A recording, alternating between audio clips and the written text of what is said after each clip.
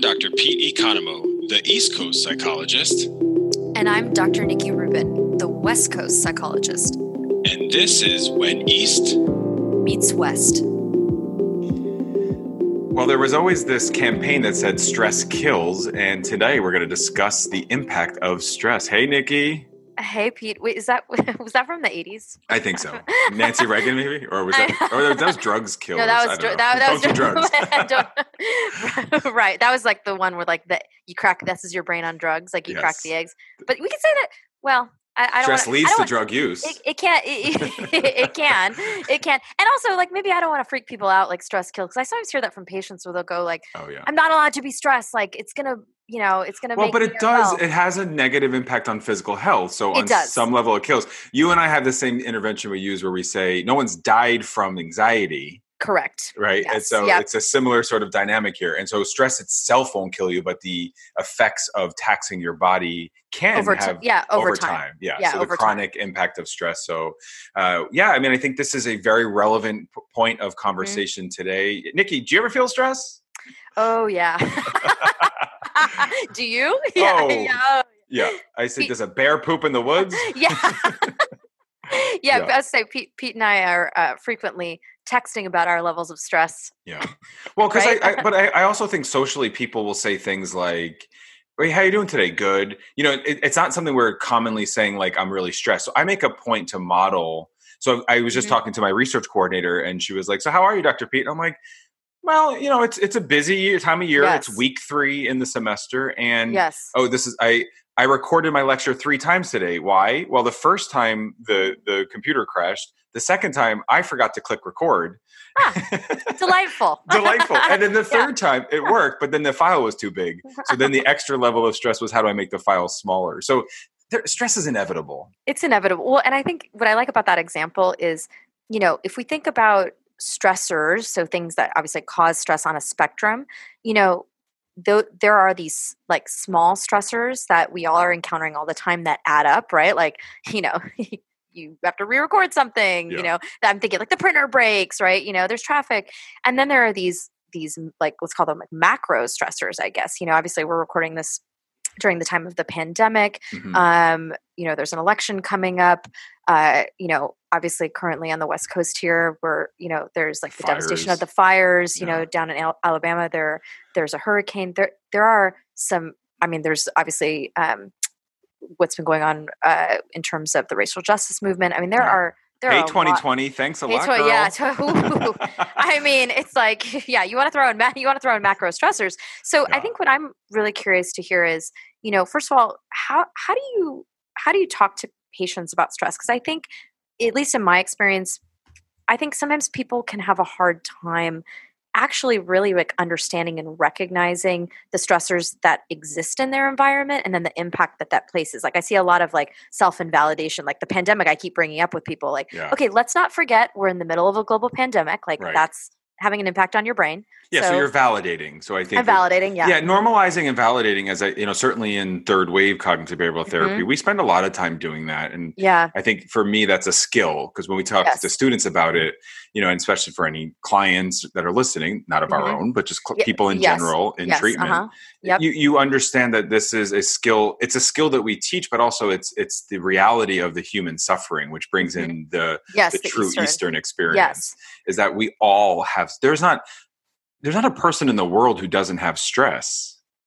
Well, and it's interesting because I think that there's also a story that exists that, everyone sees someone, again, I always bring in the social media, people are like, well, this person doesn't have stress. They have a perfect life or, they, and it's, no. They post their perfect life. Yeah, they post their perfect life. Yeah, they post their, so say more about, how does Buddhism conceptualize stress? Like what would be like the language that's used? Like, yeah, I guess just this radical acceptance around it of,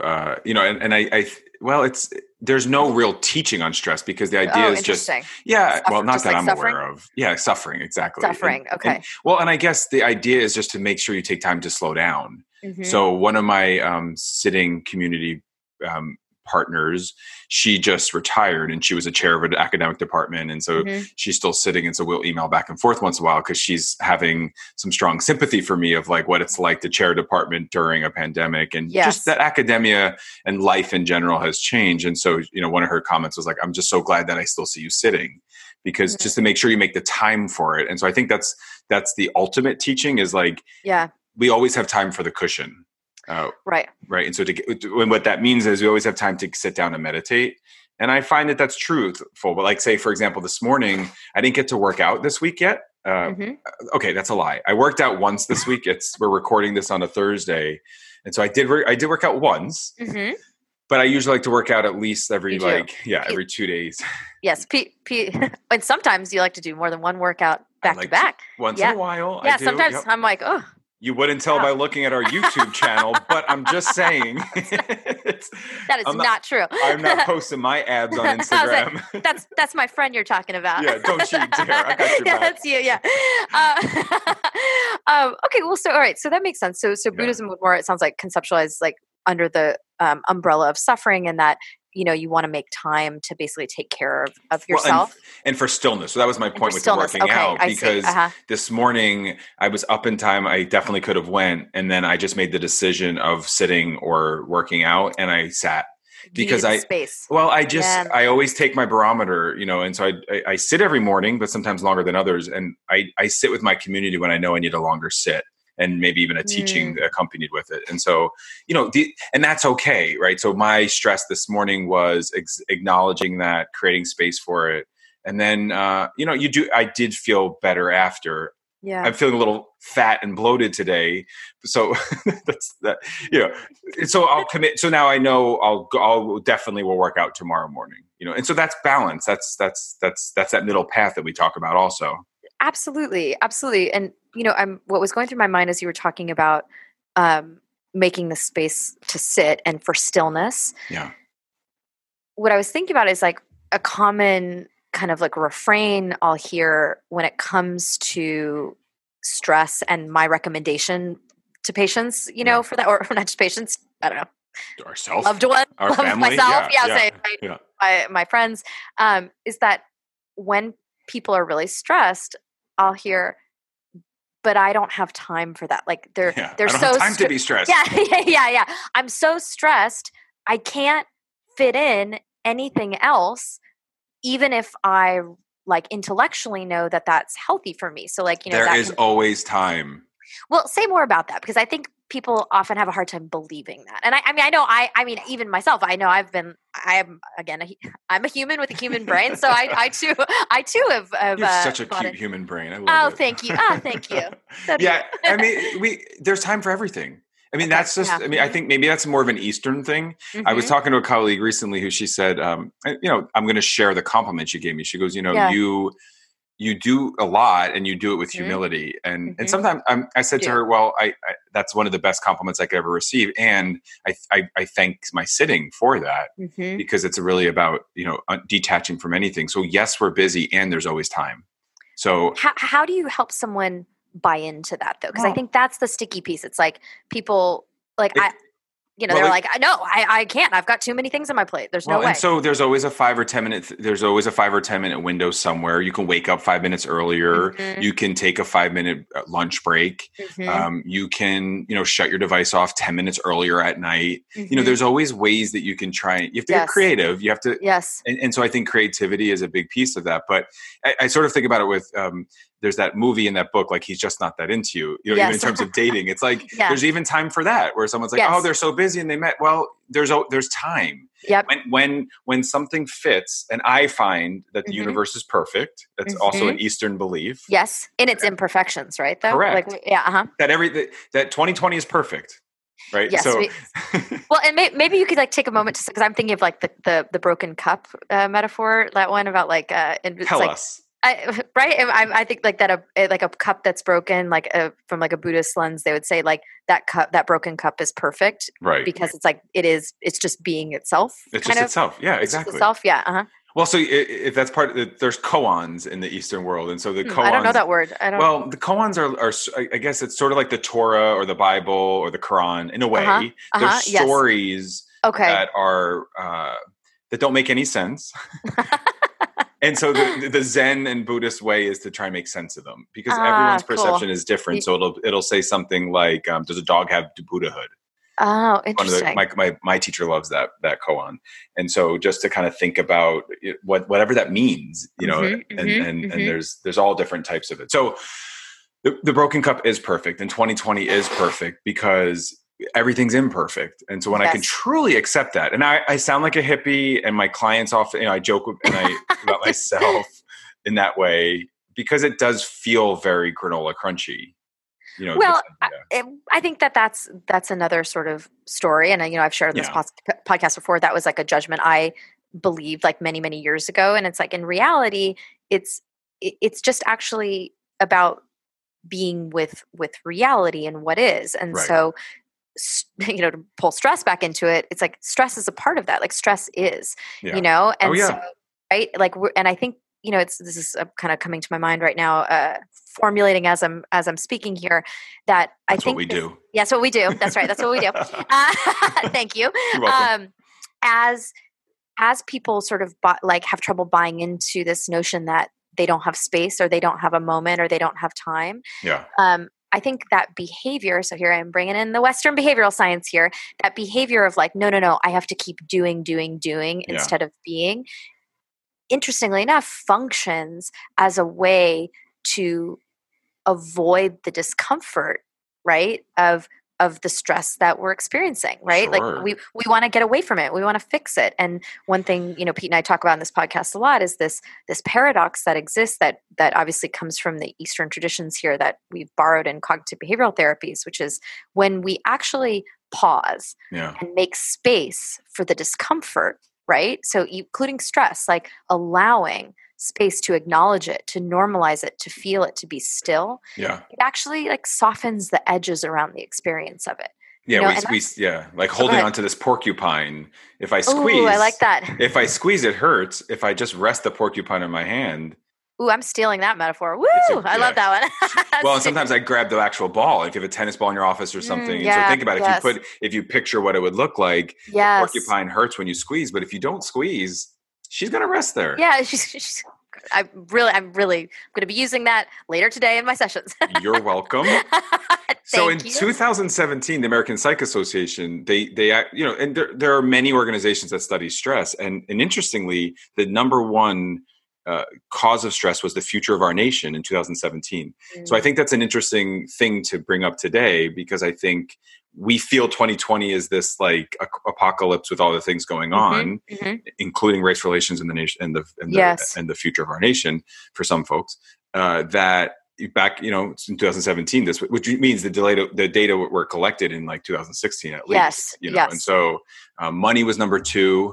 Work. So actually, future of our nation, money and work were like 63%, 62%, and 61%. So they were right up there, 1 through 3. Yep. So I think that those are things that most people, and if I think about today as we record this, future of our nation, money and work are totally relevant.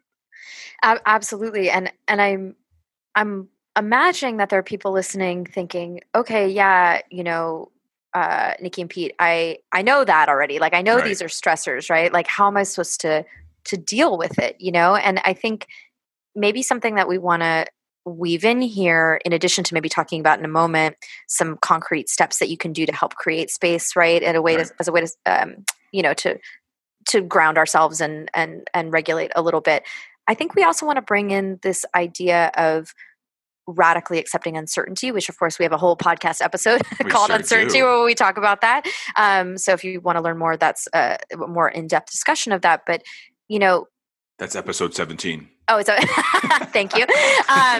Thank you. But the reason why it's so important to accept that we can't control what's going to happen. Like we can't figure out what's going to happen, right? Mm-hmm. We have to just come back to dealing in the now, right? Yeah. That's actually a really important component of regulating and tolerating stress, which again seems counterintuitive, right? To say like, I got to let go of knowing what's happening tomorrow or how the election's going to turn out or when the pandemic is going to end. That's where the porcupine comes in. Correct. Yes. Because otherwise I'm holding on to. Otherwise I'm holding that porcupine so tight because I'm trying to create or hold on to control what the future is. Yes. And a lot of us, we do to create that. And frankly, the paradox is we're saying, let's don't. Yes. Let's stop. Yes, let's just be. Let's create calm. And I think that's because, stress. So we started by saying stress kills, and there are multiple symptoms related with stress, like fatigue, headache, issues with the GI tract, muscle tension, changes in appetite, teeth grinding. You see things like people with like restless leg syndrome or things like that. Difficulty concentrating. I was going to say, keep right? Going, Yeah. Difficulty concentrating, not deriving joy or pleasure out of things. I mean, some of these, by the way, start to also sound similar to anxiety and depression. By the way, of course. Right? Well, and there's likely research to support correlations between increased stress lead to increased depression and anxiety. Absolutely. And so, again, I just want to keep reinforcing that by making space for these things, by acknowledging it without actually trying to totally rid ourselves of the stress, right? Like by trying to figure out what's going to happen or saying, I can't pause, by actually just holding the porcupine and coming back to this moment and making room to contact what is, it softens the edges, right? It actually, which is just, it's so hard for our minds to intellectually understand that human brain. Brains are cool, but they so also Nikki, what are some other strategies that you use with yourself, loved ones, and or clients? Yes. Well, I think, in addition to what you've already been sharing in terms of, mindful practice and being still. I mean, that's I've said before, like all roads lead to mindfulness, like that's, that is sort of like my first. Follow the mindful brick road. Yeah. You should do. That's cute. That's a thing. That's a thing. Yeah, that's the thing. It's also actually just like finding small moments to do something I think that feels soothing or a small moment of connection. I think sometimes when we're really stressed or we're really burned out, of course, what we do is we fantasize about being able to like take that amazing vacation or like, have a wonderful, date night with our partners or like hang out with our best friends. And maybe those things aren't possible, especially, given what's going on right now. So what I'll tell people is like, look, do the small things that there can be like a cumulative effect, just like there's a cumulative effect of stress, like all the little annoying stressors add up, all the little lovely things add up. So like actually the other day I was telling one of my best friends who, is like us all dealing with a lot of stress. She's got a small child at home. And I said, this might sound silly, but I was like, can you like take 5 minutes and like take your coffee out on your deck and just like have your coffee by yourself, for 5 minutes, like when your husband's got your kid and she was like, you know what? Yeah, I can do that. I've not been doing anything like that. That's right. So it's like things like that, like, being, again, sometimes like I'll take my lunch outside. You know what I'm saying? Yeah. For 10 minutes. Of course. You know what I mean? Well, and that's why that goes back to the point of we all have time for this. And yes, I think to normalize it even more, 74% of people have felt stressed, and so much so that they report feeling overwhelmed or unable to cope. Yep. And I think everyone listening can relate to that, where we've all had moments. And I'll just share, like this summer, it was a busy summer, and as an academic, we're usually much quieter. And I took on the book. And so, like, in addition to everything else, I was writing a lot. And so there were moments of like, wait, I am unable to get through this. Of course. Right. Thoughts like that. And it's just so part of the human experience. And that also brings in the Zen, the Eastern piece. I wanted to also make sure we talked about eustress, because we're saying it's very negatively. Yes. And there is this term eustress, EUSTRESS, and there are some positive stressors. Mm-hmm. So stress is not just about negative events. That's a very good point. Yes. So that's things right. like weddings, for example, which is always, it's always the best example. Yep. They cause the same amount of stress and the same impact that these global events can also have on us. So I just wanted to make sure we talked about that too. Well, I'll throw in there because again, as per usual, on the same wavelength, and something a shocker that I share with patients a lot. That it's basically, I'll say it this way: the reason that is a stressor is because change is a stressor. Yes. Even changes that we want, even changes that we like. That's that right. For the brain, when we go from something comfortable and familiar and, practiced, and then we're in a new context, even a context that we enjoy or want, that shift is a stressor on the brain. And so, and maybe Pete, you remember what this is, but the example I use with patients is there's some psychological measure that I can never remember the name of that measures stress, that basically like has the ones that you would think like divorce, like losing a job. You're like, oh yeah, those would be stressors. But then they have things like getting married, buying a home. And what I always tell the patients is that if you're coding that when you're scoring it, the positive stressors and the negative stressors or events are weighted the same, meaning that they're equally stressful on the brain. And so, important to keep that in mind too. So do you know the name of that? Do you remember that? No. Producers, where are you? So again, as we just end, just thinking about the idea that stress is normal, trying to build this connection between your mind and body, slow down, take some small moments, and all things lead to mindfulness. So remember, everybody, follow the Mindful Brick Road. This has been When East Meets West. I'm Dr. Pete Economou. And I'm Dr. Nikki Rubin. Be present, be brave.